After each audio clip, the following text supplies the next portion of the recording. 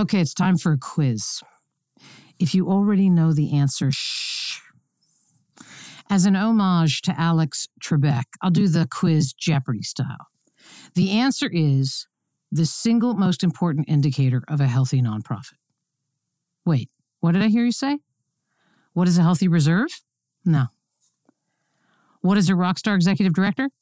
No, I'm sorry, that's not the correct answer. The correct answer is, in the form of a question, what is the relationship between the board chair and the executive director? Why do you say that, Joan?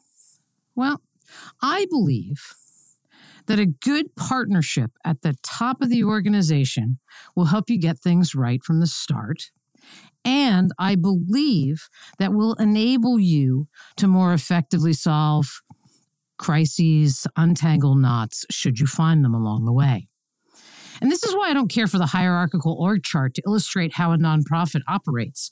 I'm a big fan of the twin engine jet model, where there's a board engine and a staff engine, and they work together to create a smooth ride to the destination, the mission, the vision. In the cockpit, the board chair and the executive director. Okay, Joan, that makes sense, but do you live in the real world? I'm lucky if I can get anyone to agree to stand for election. Come on. Do you have any evidence to suggest that there's a terrific, healthy partnership in any nonprofit cockpit? Well, it just so happens I do. Get ready to meet Exhibit A and Exhibit B, board chair and executive director partners, like for real.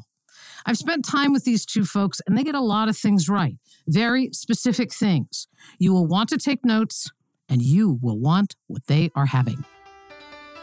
Greetings, and welcome to Nonprofits Are Messy. I'm your host, Joan Gary, founder of the Nonprofit Leadership Lab, where we help smaller nonprofits thrive. I'm also a strategic advisor for executive directors and boards of larger nonprofits. I'm a frequent keynote speaker, a blogger, and an author on all things leadership and management. Learn more at joangary.com. I'm a woman with a mission to fuel the leadership of the nonprofit sector. My goal with each episode is to dig deep into an issue I know that nonprofit leaders are grappling with by finding just the right person to offer you advice and insights. Today is no exception. Two guests today. First, an executive director. Carlos de la Rosa is an ecologist and a conservationist with leadership experience in environmental nonprofit and government organizations in the United States, Central, and South America. He has authored several books on environmental, conservation, and natural history topics. He has been the executive director at the Lindsay Wildlife Experience since July of 2019. Roseanne Sino is the board chair at the Lindsay Wildlife Experience. She was among the founders of Netscape in the 1990s, and after a long career in high-tech marketing, Roseanne received a doctorate in management science and engineering from Stanford, where she's been a lecturer and researcher since 2007. She teaches undergrad and grad classes in branding, leadership, and organizational dynamics, and consults with technology companies, startups, and nonprofits on effective teamwork, management, and messaging. And in her not-so-spare time, she has a long and extensive history of board service, particularly in positions of leadership. Carlos and Roseanne, it's very nice to have you with us and to be able to pick your brains about this partnership thing. Welcome. Well, thanks for having us. Thank you for having us, yes. So, Roseanne, I'd actually like to start with you. You returned to this organization. You'd been on the board, and then you, I guess, termed off. And that's right. They brought you back for an encore performance at a time of inflection in the organization. So can you just tell me, they brought you back, did they bring you back specifically because there was an ED search? No, not at the time. We had just gone through, while I was termed off, they kept me close by having me lead a strategic planning process where I conducted about 50 interviews with all of, a bunch of key constituents for the organization in order to draw up a plan based on themes of what was going right and what was going not so right at the Lindsay. So the board then used that to come up with a plan, a 5-year sort of a strategic initiatives plan. after that happened, later that year, there was a term off of the current president. And the question became, well, shoot, who's going to be able to lead the organization while we've got this new strategic plan coming on?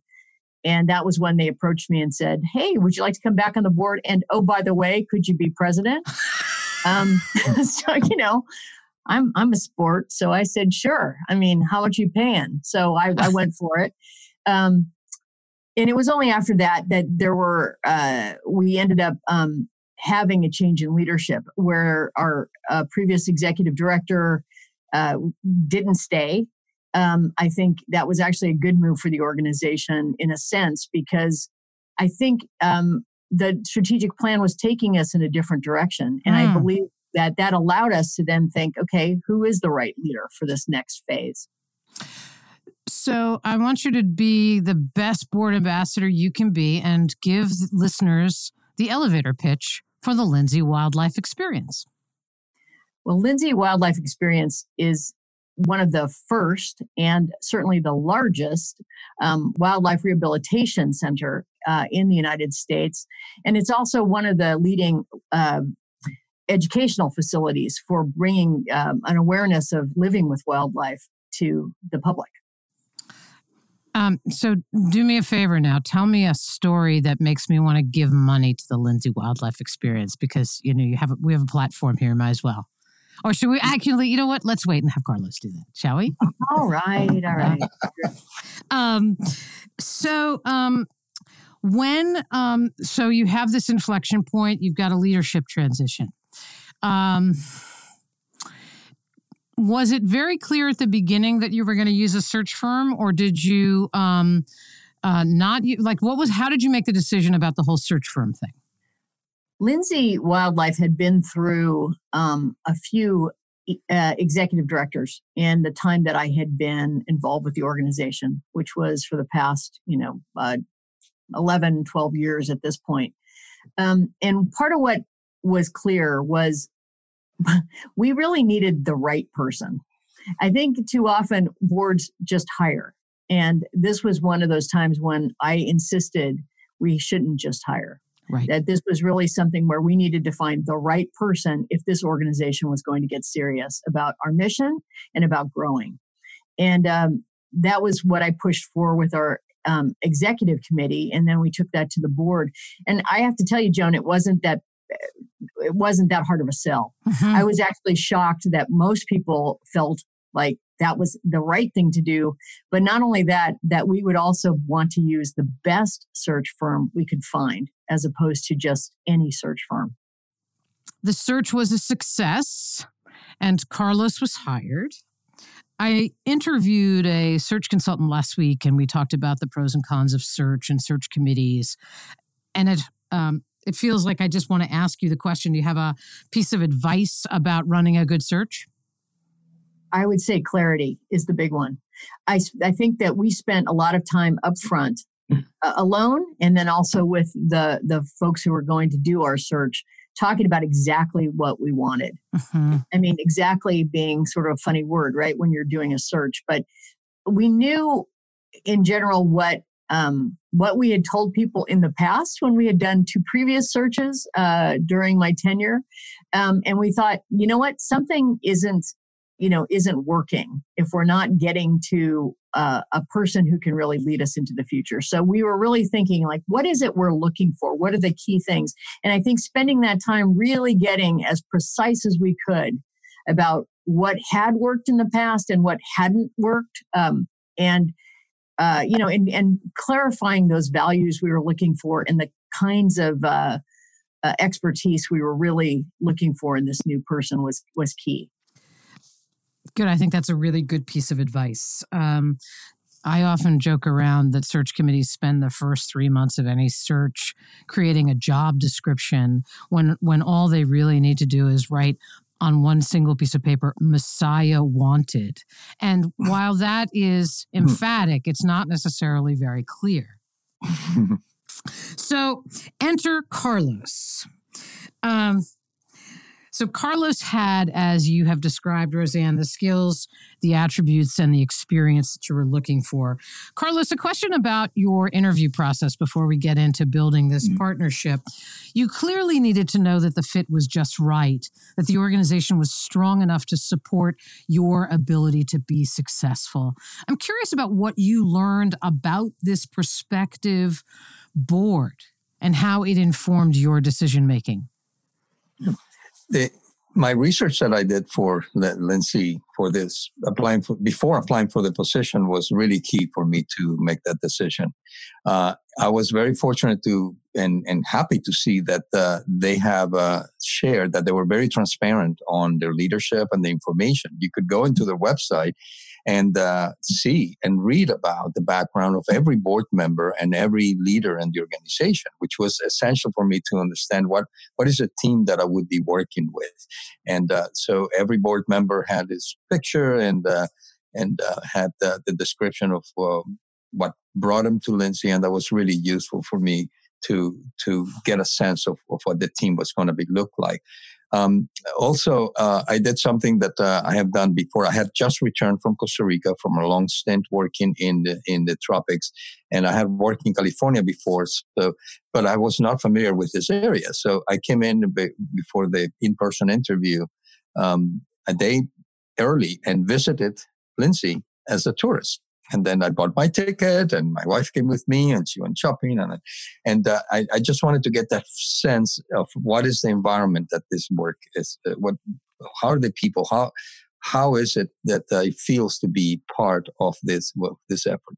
So I did a lot of research because I see that an interview for a job at this level and with so much responsibility is a dual interview. Not just the organization is trying to find the right leadership, the right person to be the face and the voice of the organization, but also I want to make sure that I'm interviewing them and finding out that we're going to be able to work together and that we have the chemistry. And I'm going to use that word a couple more times in this conversation, because chemistry is something that you cannot necessarily put into words in an interview. You have the questions and you have all of these formal processes, but the chemistry needs to be there, and it's something almost intangible that you feel. And I had that feeling when I came here. The day of the interview, I walked from the hotel. It was about 1.25 miles from here. And I was wearing my jeans and and didn't want to sweat in my interview clothes, right? So I had my interview clothes in a little bag. And I went to a deli about a block away from Lindsay to have lunch. And as I'm sitting there starting to eat my sandwich, here comes Roseanne with a board member and Tatis, her little dog that accompanies her everywhere, to the deli to have lunch as well. So I just waited till they come back, and they came and they were starting to sit down at a table right next to me. And I said, well, I guess I'm in the right place because this is where the leadership comes to have lunch. And the response at that moment was, oh my God, what a great thing. And they sat down and we started this very friendly, very fun conversation over lunch. And I was getting all of the right signals that this is going to be a fun interview and fun people to work with. When it came the moment of, I was getting close to the time of the interview, I excused myself saying, I need to go and change and put on my interview clothes and my jacket and slack. And Roseanne's response is like, no, you're just fine like that. You don't worry about it. Let's just keep talking. And then we walk together to the interview. So I went into my executive director interview with the board members and the leaders of the organization wearing jeans and my regular shirt. And that to me set the tone of the organization. And I felt so comfortable there. And even Tatis, the little dog, came into me at the middle of an interview, scratching my leg and licked my hand. And he said, well, this is it. I mean, I'm getting interviewed even by the mascot of the organization. So that chemistry, that feeling that you're among people that you can talk to and you can be very open was really important part for me for the interview. You should have heard what my dog said about you, though, Carlos. Give me the right signals. Yeah. Dog whispering was not part of the qualifications of the job description, Roseanne? Of course it was. So this is a really good point for those of you who are listening. I've heard this bunch of times of prospective CEOs and executive directors applying for jobs who do their homework on the board leadership, and they say things like, "I want to work there because of that person." Like, I know that, like, I've heard such good things about that person that I believe I can be successful because I'm going to need to build that partnership and that chemistry with that person. I've heard the opposite as well. So the board is not holding all the cards, and you've got to be strong and healthy and have really good, solid leadership in order to you can bring somebody to like Carlos into the candidate pool, but if you want them to actually come and work with you, you've got to be kind of be on your best behavior too. So, Carlos, you understood, it sounds like, that your relationship with Roseanne would be pivotal to your success. So let's talk. I want to hear from both of you about how you began to build and cultivate this relationship, understanding how critical it was to success. So, Carlos, let's start with you and then go to Roseanne. How did you build the relationship? Well, like any relationship, it starts with getting to know each other. And we met very frequently from the beginning, and we still, now that we're in the COVID times, we even meet more frequently, because getting to know the person that you're going to bounce ideas and make big decisions that affect a lot of people and the future of the organization requires a lot of trust, a lot of respect for ideas, and the ability to communicate effectively with that person. So, and getting to know Roseanne was actually a lot of fun, because we had a lot of things in common, even though we come from very different backgrounds.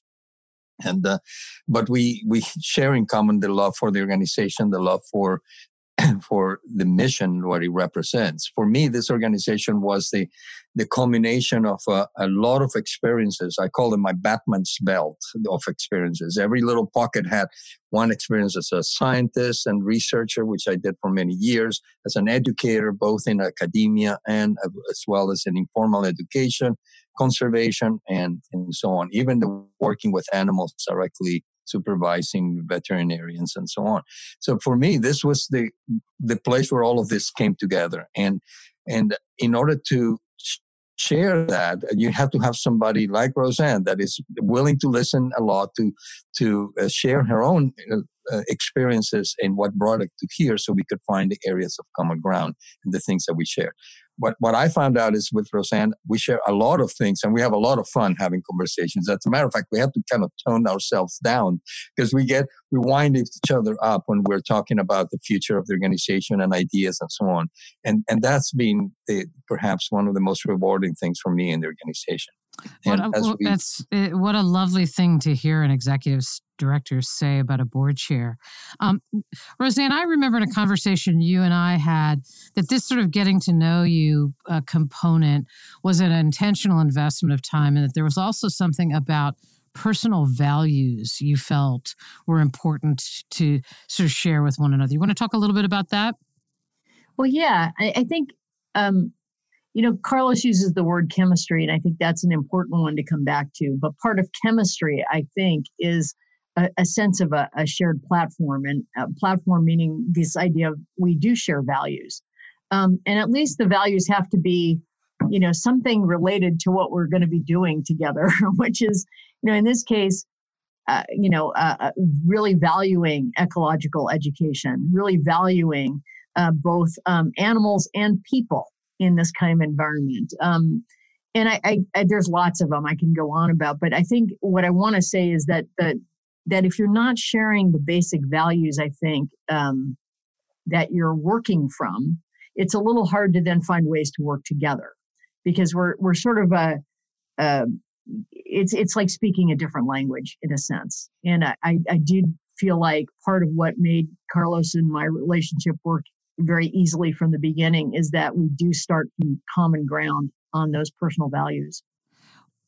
I also just think you made time to know that. I can't If you are not taking notes and you are listening, you need to pull over to the side of the road, or you need to get off your elliptical and talk and write down, I must invest up front in my relationship with my co-pilot. Right? Because if you say to yourself, that's a really good idea, and I'm so glad the two of them had the time for it, but I sure as hell don't. Trust me, it is an investment of time that will pay dividends. So when you first got started, Roseanne, I'll start with you on this question. Did the two of you set kind of goals or kind of a 90-day plan? I sort of want to get at how you established your authority and introduced some accountability. Like, how did you approach that piece of your role as the board chair? Well, I would say that, that kind of, in some sense, that discussion started before we hired Carlos. We were in some pretty financially sketchy territory when Carlos was coming on. Good for him. Well, I was actually just going to say, if the profile is we've gone through a number of executive directors, it's not a very tough putt to go to the finances weren't exactly solid. Well, it's funny you say that, Joan. We have a decent. I'm not going to use the word endowment because it's not an endowment, as I've been told by my finance guy numerous times. But we did have money in the bank, and it wasn't that so much as on a solid. We weren't on a solid footing year to year. Yeah, okay. We were running a deficit. Okay. And we were continually being bailed out by money that we didn't anticipate coming from somebody who died. Not a great plan. And so part of what was, imperative for me and certainly for the rest of the board was we've got to stop running a deficit, but it can't be based. And I'd been harping on this for years, and probably why we're glad I timed off. I'm not sure why they came back for me, but I kept harping on the fact that there's only two ways to balance a budget. One is you can keep cutting and cutting and cutting and cutting, or you can raise the top line. Imagine that. So I really wanted to find somebody who would help us raise that top line and do more, not less. So we had sort of been harping on that with Carlos before we hired him. And it was part of even, I think, the letter we provided to him was to say, look, one of the key goals is going to be working on this problem of thinking bigger and, raising more money, finding ways to get this budget into such a place that we could do more. So that was something I feel like we sort of came at our conversations from that point, from day one. And basically, he and I had talked about he's going to need time to get up to speed. He wanted to have a few months definitely to just get to know what the heck we were doing. So I wasn't looking at the first 90 days as you better bring in $1 million, buddy, or you're out. But we definitely were trying to give him a lot of time to get to know the organization, but also keep the eye on what is it we're going to be doing differently as we go beyond that point. Well, and this notion of coming at the work from a place of abundance rather than scarcity is so important. And hats off to you for getting the board to a place where it thought about it that way, because boards have a tendency to be risk averse, right? They tend to go to cutting expenses. Some of that is anxiety. Some of that is actually, frankly, about, oh, well, if we have to raise more money, that might put a little bit more of a burden on my shoulders to go and identify connections and invite people to know more and do more about Lindsay, right? So to be able to shift that dynamic, it actually requires strong leadership and a picture, which it sounds like the strategy did, a picture of where you wanted to go that was exciting enough to make people say, well, if we cut those expenses, are we going to be able to get there? Because I really want to go there. I think part of what is interesting with nonprofits is that you get people who are very excited about the mission, but then, again, it gets scary when you have to actually do the work to get there. And I do think coming from this place of of what levers do I as a board member have, it's so much easier just to say, let's cut staff or let's cut programs than to say, I have to go do something else. Yeah. I have to imagine something else. I have to go raise more money. I have to do something different. So I agree. Carlos, did you talk about what you believed you needed from the board to be successful? And did you talk to just Roseanne about that, or the whole board? And what kinds of things did you? Because what kinds of things did you identify that you needed from them? Well, there's just so much that you can learn about an organization by looking at their website and having an interview. So there was going to be, and I understood this clearly, a period of learning where I had to just dig into the history of the organization, the culture of the organization, and identify some of the things that were hinted during the interview and the conversations in there. And because this was a two-way interview, I asked some questions that were uncomfortable as well. And one of them is like, what was, do any of you like to ask your friends for money? And so the reaction that you get from board members to a question like that, it's like, oh my God. And you see people just going back. Well, my point on asking that question is because I feel it's an essential part of the leadership of an organization that is a nonprofit organization that depends strongly, if not wholly, but strongly on the ability to fundraise. And if that's not part of the culture of the organization, then that's an issue that we have to work on. And they hired you, even though you asked them that question? Well, I didn't just leave it at that. I just said, I went a little further. And this was the what convinced me that this organization could be the right organization for me. Because I promised them that if I was to be the director, that I was going to work and help them understand and have fun actually telling the stories of organization. We would articulate a story so compelling that you will not be able to wait to share it with your network, with your friends and your colleagues. Because at the bottom of this volunteer work and the paid work that we do in nonprofit organizations is the stories behind it and what emotionally and intellectually ties us to that organization. So that was my promise. We're going to help you tell the stories so you can't wait to tell them to your friends. That's fantastic. And I'm sure that as a communications professional in your DNA, Roseanne, that must have sung out to you. It did. And it scared a lot of my board members. But, honestly, I think that is, I feel like it was okay. I mean, I think people just, again, hadn't had the experience of being involved in fundraising, unfortunately, at Lindsay, and felt that it was, the development director's problem. And that had been something, as you well know, Joan, it's a long road to get people to think differently. And so I think Carlos was able to get people excited. His excitement, is definitely infectious. And I do believe that it made people overlook the fact that we were just about to hire somebody who was going to make them work. Inherent in what Carlos said is you're going to have to work, and I'm going to make sure you have everything you need to be successful. And that's actually, I often talk about the fact that board members often are recruited and they don't exactly know what success looks like, and that executive directors don't often do good enough job at articulating what success looks like. Because board members people who join boards are accustomed to being pretty successful. As long as you tell them what it is and you make sure that they have what they need to do that, they're probably going to do that. So I think it's great. You had not told me that story. I thought that was awesome. So let's talk a little bit more about this board. I know that, Roseanne, before, if I'm remembering the story right, and you will correct me if I'm wrong, that you came in and did some board transformation work prior to Carlos. Tell me a little bit about what your goals were then, and then how the two of you are working together to continue that work.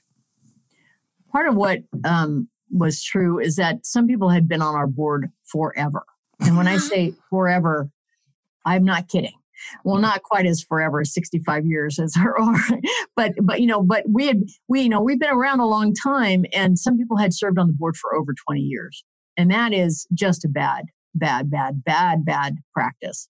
And it not because they were bad people, they were awesome people. And we've been trying to keep them close in various other ways. But, you just start thinking about the organization as it was decades ago versus what was true today. And that had been a huge problem for Lindsay. How do you move forward when people are cemented in, the 1980s or, whatever year it was that they came into the picture? So we decided to get serious about enforcing the term limits. We decided to get serious about bringing in a more diverse set of people. We still have a long way to go there, so don't hold me to that one yet. But we just basically said this is time for if we're going to transform the organization, we have to transform the board. So we are, I would say, in the process. We started it before Carlos was hired for sure, and hopefully we'll do even more. And this, I think, would be a useful thing is. What role do each of you play in that? So, sort of what's the ideal board for Lindsay, and how do you identify priorities, and how do you get an alignment about that? That's a big conversation in the cockpit of the nonprofit twin engine jet. There's some, I'll talk to clients who get EDs who get boxed out of board recruitment, right? Then I've got clients where the ED has free reign to just pack the board up with, people that are supposedly in alignment, and maybe they are and maybe they're not. Like, how did you all get on the same page about that? And how did you determine this is one of those gray areas? And people like Carlos, you and Roseanne are type A people, and sort of this is my decision and this is your decision is very appealing, but this is a gray one. So how did you navigate that, Carlos? Well, I think we had a tool that we both agreed on that was important, and that tool was an assessment of the capacities we had on the board. And we started with a draft that we put together. I basically a little spreadsheet. These are the people that we have, and these are the capacities that we want on the board and the columns. And we wanted things like, experience in finance and banking and things like that. Yeah. And then we check the marks, the little boxes. We want experience in education. Yeah, we got a couple of educators here. We wanted people with money, not necessarily to give us money, but that connect us to the world and the idiosyncrasies of wealth. And then we start identifying gaps. Yep. And that became institutionalized. The governing board now is working on that as a platform and a template to create the board that meets the needs of the organization to the best way possible. And my role in there has been dual. One is in help define what the needs of the organization are as we got into the detail and the granular level of what is this organization about. Because it's a very diverse organization. You already heard wildlife hospital, rehabilitation center, museum, and education center, and also a zoo. We have living animals in here. So that diversity of activities require also an umbrella. And we decided early on that, okay, the umbrella is a science-based conservation organization. Right. Now that we know that, who do we need to be here? So we need people that have that background, that are scientists or veterinarians or conservation experts. And so that's my field where I came from. So I've been able to give some suggestions about that and participate in helping strengthen. It also seems like, Carlos, that Batman tool belt you have, like you've been swimming in a lot of different adjacent ponds that have enabled you to potentially be connected to some of the places where there are gaps. Yeah. And I also, I'm a board member myself on other organizations. So I have been able to experience the other side, Roseanne's side. And I can, but by having those experiences and seeing the weaknesses as well as the strengths of certain things, then we can talk the same language and we can help each other, because she's also been an executive director. So that shared experiences have made it very productive, I think, in being able to move forward in building the strongest sport that we can. That might be a hidden little jewel in this podcast. The fact that each of you have stood in the shoes of the other, and there's got to be some real value there. Roseanne, anything you wanted to add around board building to what Carlos said and sort of who decides? Well, I guess I would just say that I think it has to be both of us. And I think I think the board obviously needs to have a strong governance component that's out looking for folks. But I do want to make sure that as we do that, we have to be thinking about, again, what is it we're trying to build? And the person who's in charge of the building is Carlos. And so there is a way where I don't want to bring on board members that, seem like, oh, great, now that they're not in line with what we're even trying to do here. It's nice to have dissenting voices, but it's not nice to have people who aren't, again, on board with the mission. So, we've been trying to make sure that we're working both sides, that Carlos is involved, that we're involved. I think that's right. During COVID lockdown, I took time from Netflix binging to rewrite my book, Joan Garry's Guide to Nonprofit Leadership. I wanted to make sure that board and staff leaders had a new guide to help them to navigate a very different world, one where old rules don't apply and some new rules will be critical to thriving. This version is now in paperback, and you can learn more at book.joangarry.com. As the founder of the Nonprofit Leadership Lab, the best online resource for board and staff leaders of small nonprofits, I have the privilege of hearing the stories of the remarkable work being done every single day by an amazing group of kind and generous leaders around the globe. I want you to hear their stories too, uplifting and inspiring. Now there's something we could use a whole lot more of, right? And that's why I want to introduce you to the Leadership Lab's own podcast, Your Nonprofit Life. In each episode, our lab's Director of Member Experience, Laura Zelke, interviews a leader of a small nonprofit, offering you the opportunity to hear about their unique path into the sector, learn about the important work they're doing, and be inspired by their passion and determination to change the world in ways large and small. Sample this dose of hope at yournonprofitlife.com, or you can find it on your favorite podcast app. We're having a conversation today about the relationship between the board chair and the executive director, and it is about creating an intentional partnership that enables these two roles to lead together. And for those of you who feel like that's just some kind of aspirational thing that I talk about, it is an aspirational thing that I talk about, and it does come to life. And today it's coming to life with Carlos de la Rosa and Roseanne Sino, who are the executive director and board chair, respectively, of the Lindsay Wildlife Experience in the Bay Area, Oakland. Do I have the? No, I don't have it right. It's further away than that, isn't it? It is in the San Francisco Bay Area, but it is out in Walnut Creek, California. Walnut Creek, California. Yes, pay no attention to the host. No one does. Yeah. So I want to talk a little bit about how you communicate, right? So you had this time up front, and there's a lot of moving pieces, and I will want to spend just a couple of minutes at the end talking about the pandemic and its impact, because I'm concerned about all nonprofits and yours. But how do you meet? Are there formal meetings? Are there agendas? Like, how does that work? How do you all make that work? Let's start with you, Roseanne. I would have to say that we started sort of more formally. I don't know about agendas. I don't think we've ever done an agenda per se. We might have some ideas of what we're going to talk about, but I think we started more formally in terms of like trying to set up a schedule. But I would say a lot of the conversations I've had with Carlos that have been most productive have been sort of more spontaneous. I don't know what he'll say about that, but I mean, we have our regular meetings, but I do feel like sometimes things come up and we end up getting into a conversation, and sometimes those are the most generative times because we're not so locked into,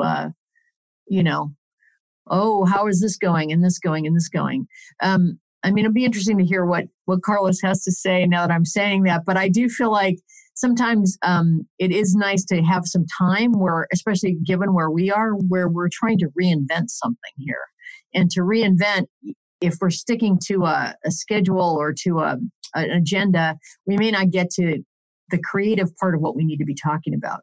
So a mix of those two. Yeah, so I want to hear from Carlos too. I generally think that's usually not a good idea, what you've just described, because it can...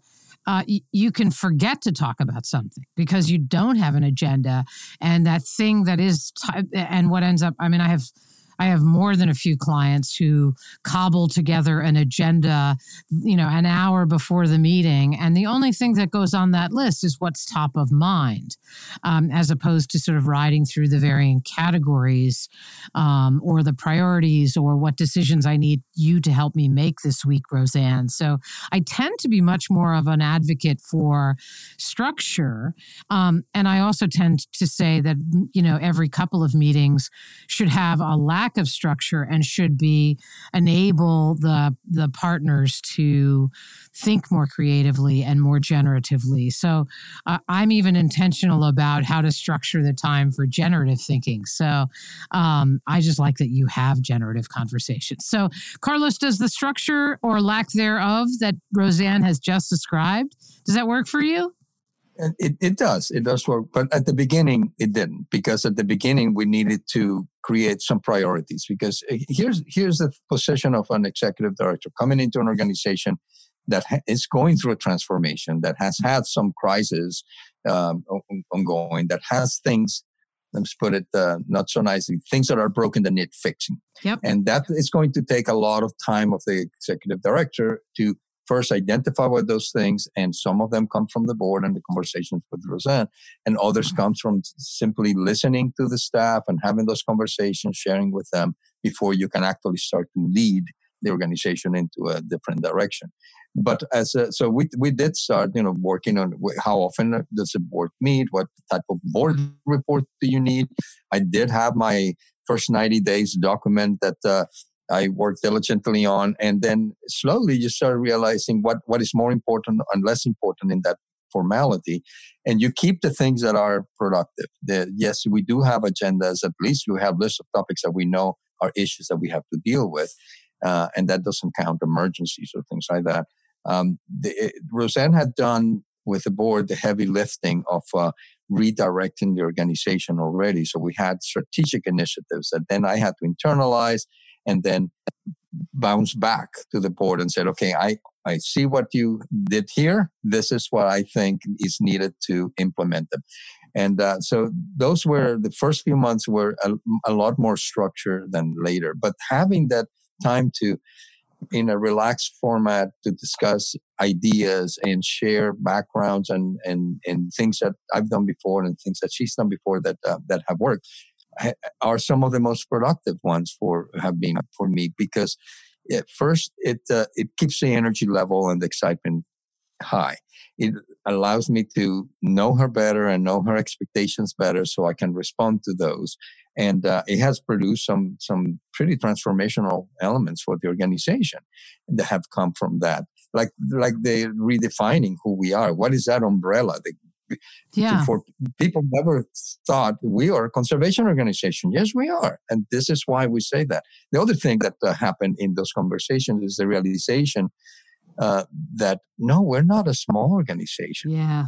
Which was a mindset that many of the former board members and other people that work in the organization have. Oh, we're a little museum in Little Walnut Creek, and that's what we are. I saw much more than that. I saw this organization with an enormous potential, but we needed to build that from the ground up. And it started with a strong board foundation and proper processes with the leadership of the at the staff level, the silos that were created because of the diversity of what we did. And we talked a lot about those things, and together we came up with ideas on how to break the silos, how to bring the organization to reach this potential that was not even in the minds of the staff or the board that we could achieve. So I think that it's a combination of the two things. The structure is important, but also the ability to be creative and have this informal conversations. That's where the jewels come out to the surface. I also want to just say that in conversations I've had with you, Carlos, this umbrella that you describe is actually central. It's core, right? Is otherwise you are a list of things. And right, you're a museum, you're an animal rehabilitation center, right? And if you can't find that common thread and be able to articulate it, then it's a list, right? And sort of what is all that those list of things in the service of? And in fact, it makes for you need the thread for the storytelling, because otherwise, I mean, one of the big challenges people have when they have a variety of services is that when they do their storytelling or their pitches, they end up listing. And you end up forgetting the first thing on the list. But if you say, this is what our organization is about, and because that's what it's about, we couldn't not be in these 5 spaces, right? And so I think that's this whole notion of who you actually are as an organization. People rely on their mission or they rely on their vision, but they actually don't talk about kind of their core identity. And I think that's what you're really talking about when you talk about this umbrella. I have a couple of important questions before we run out of time, but the most important one I have is, can each of you think about the benefit to the organization in terms of impact that this strong partnership offers, Lindsay? Right? Can you articulate how this strong partnership benefits the organization and its impact? I don't care who goes first. Then I will, because I'm right and he's wrong. I'm kidding. But anyway, I would just say that I've watched as I've seen board chairs and board and executive directors not get along, right, or not. I would say not be on the same page. Yep. And certainly in my time at Lindsay, I have seen that happen, where there's a tension between the board chair, board, even maybe from the board and the ED. And that's, I mean, again, I don't know how you get things done in that regard. Then you're just in a wrestling match, it seems to me.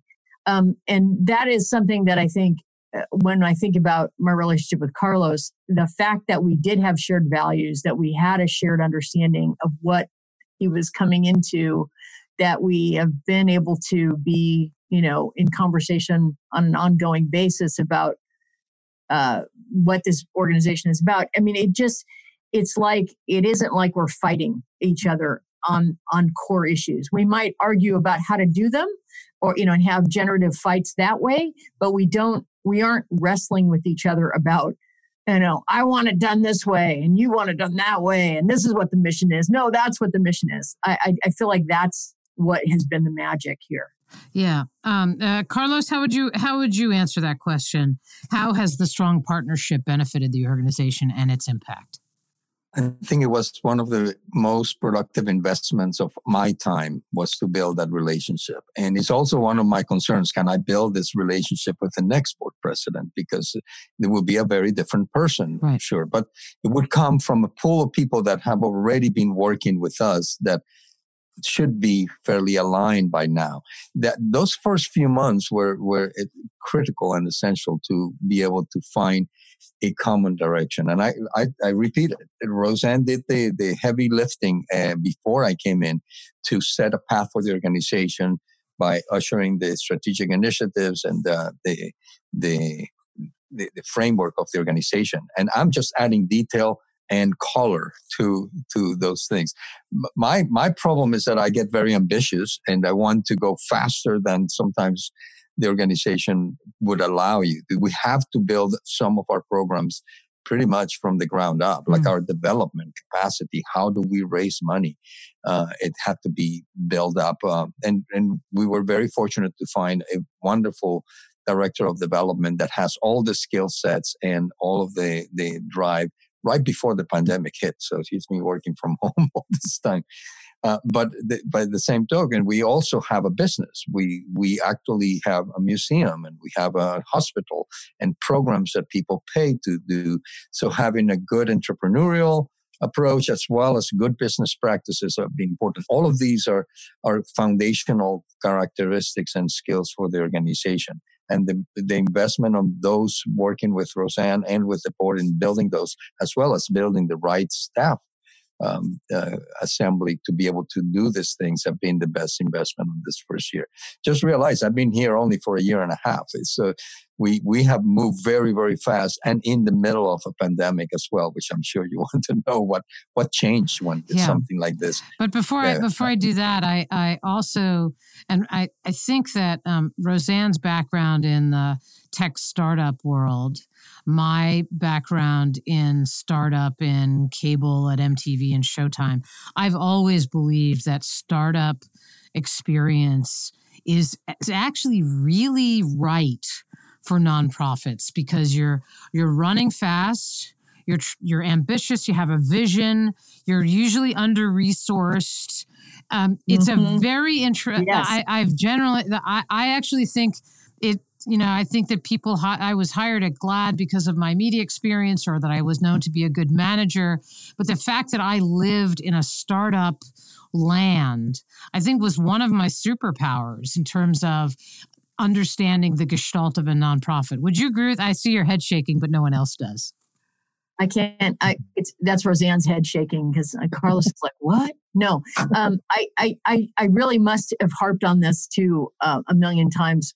Poor Carlos has heard this, but I think the scrappiness of a startup is exactly the right metaphor for what most nonprofits are about. Yeah, you're underfunded. You got to do things with some chewing gum and a rubber band, and you try things and you see what works. I mean, I think that that's one of the things that I like about where we are, in my relationship with Carlos, because I do think Carlos kind of gets that. It's like, we aren't Apple Computer. Things aren't going to be perfect. It's never going to be that. We're not funded that way. But we're going to do the darn best we can. We're going to be scrappy about it. We're going to get creative about it. And yes, it is the right mentality. And you're going to, and oh, by the way, people are going to be doing like 15 different things with one hat on. Yes, totally. You know what I mean? Like they're going to wear 15 hats and, whatever. There should be 20 people doing it and there's one. And that's just how it is. So the last question I want to ask you, in addition to making sure our listeners know more about where they can learn more about your organization, is this creativity, this scrappiness that is in your DNA, Roseanne, and I think it sounds like it's in Carlos's, is not in every nonprofit organization's DNA. And it is those organizations that really have been that see the value in scrappy, that are willing to take a little bit of a flyer, right? Are willing to potentially have something not go that well, have really been the ones that have navigated the pandemic better than others. And so I wanted to hear about how you've navigated the pandemic, at least briefly. And I'm guessing that the startup mentality and the umbrella and the sort of all of those things. But I'd love to hear, because actually most of the stories about how people have done these remarkable and heroic things during the pandemic are they're undertold. So a little bit about how the pandemic impacted you and how you've pivoted, and where that leads you in 2021 as our sort of last question for the day. Carlos, let's start with you. If I can start on this one, it hit us really pretty suddenly. Friday the 13th was a real thing for us, Friday the 13th of March, because that day is when we realized we have to close the doors. to the 100,000 people a year that comes to visit Lindsay, that supports our mission by participating in our programs, paying an entrance fee, and being the business part of our organization. And we lost that in a moment. And it also pushed us then to realize, well, okay, what do we have then to survive on here? We were very fortunate that we had built a little bit of a buffer for us financially to be able to sustain us until we figure out how can we survive this, because we didn't know how long this shutdown and this pandemic was going to last. And we still don't know today, but it's still going on. So it forced us to start thinking differently, yes, to reinvent what we did and see how we were going to navigate this new situation. But what I try to emphasize from day one is like, it's not about survival. We're not here just to survive a pandemic and then come out of the other end, all hobbled and handicapped. We wanted to figure out how we could thrive through this pandemic and see the opportunities that were opened by the fact that now we don't have 100,000 people coming through the door. Now we have more time. We have the ability to create new things, to look at things that we wanted to do. And now is the time to see if these are things that can sustain us later. And then start thinking 2-3 years down the road. What are we going to look like after the pandemic is over?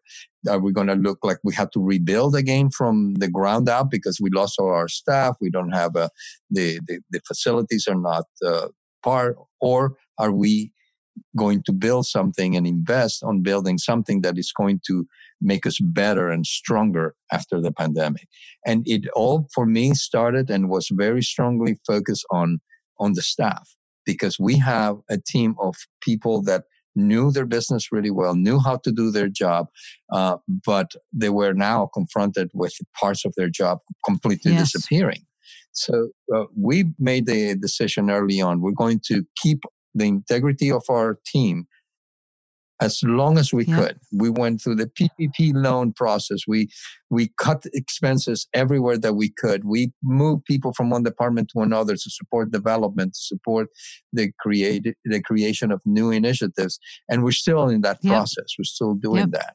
But that decision, I think, was very, very important for us, because without the people, we will not have the programs. And right now, we are entering another phase of the pandemic where it's another surge, and we have to revisit that again. We have to look at what have we accomplished so far during the pandemic with the decisions that we've made, and how can we sustain the success that we've had so far in keeping our team intact, our communications and contact with our audience, and the messaging on target with them. Well, and I also just want to say, I mean, this is the sort of, my preaching is all about what do challenging times make possible, and how do I thrive when we get to the other side of whatever this thing is, whenever that is. And did I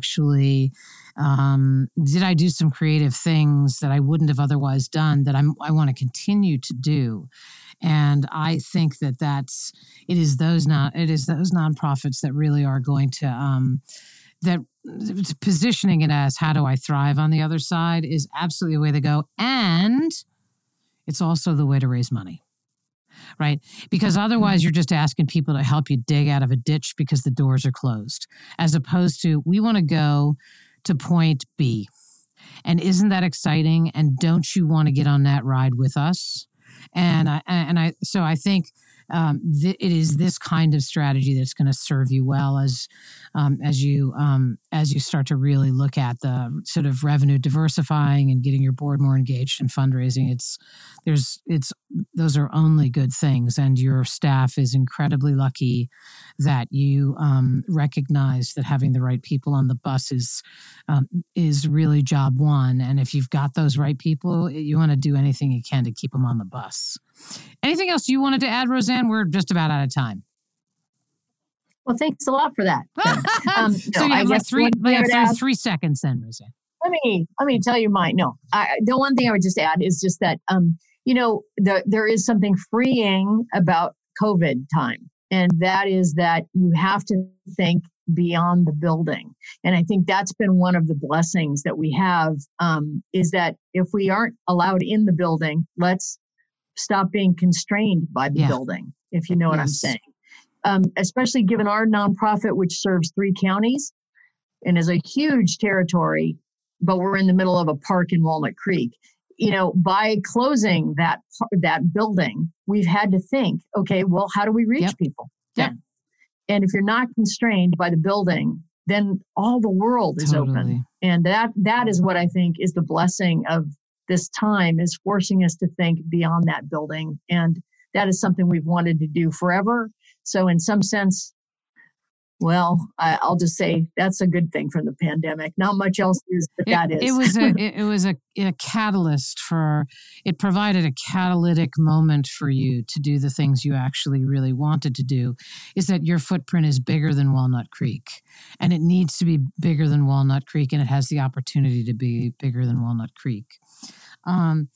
So I hope that, so first of all, Carlos and Roseanne, I really want to thank you.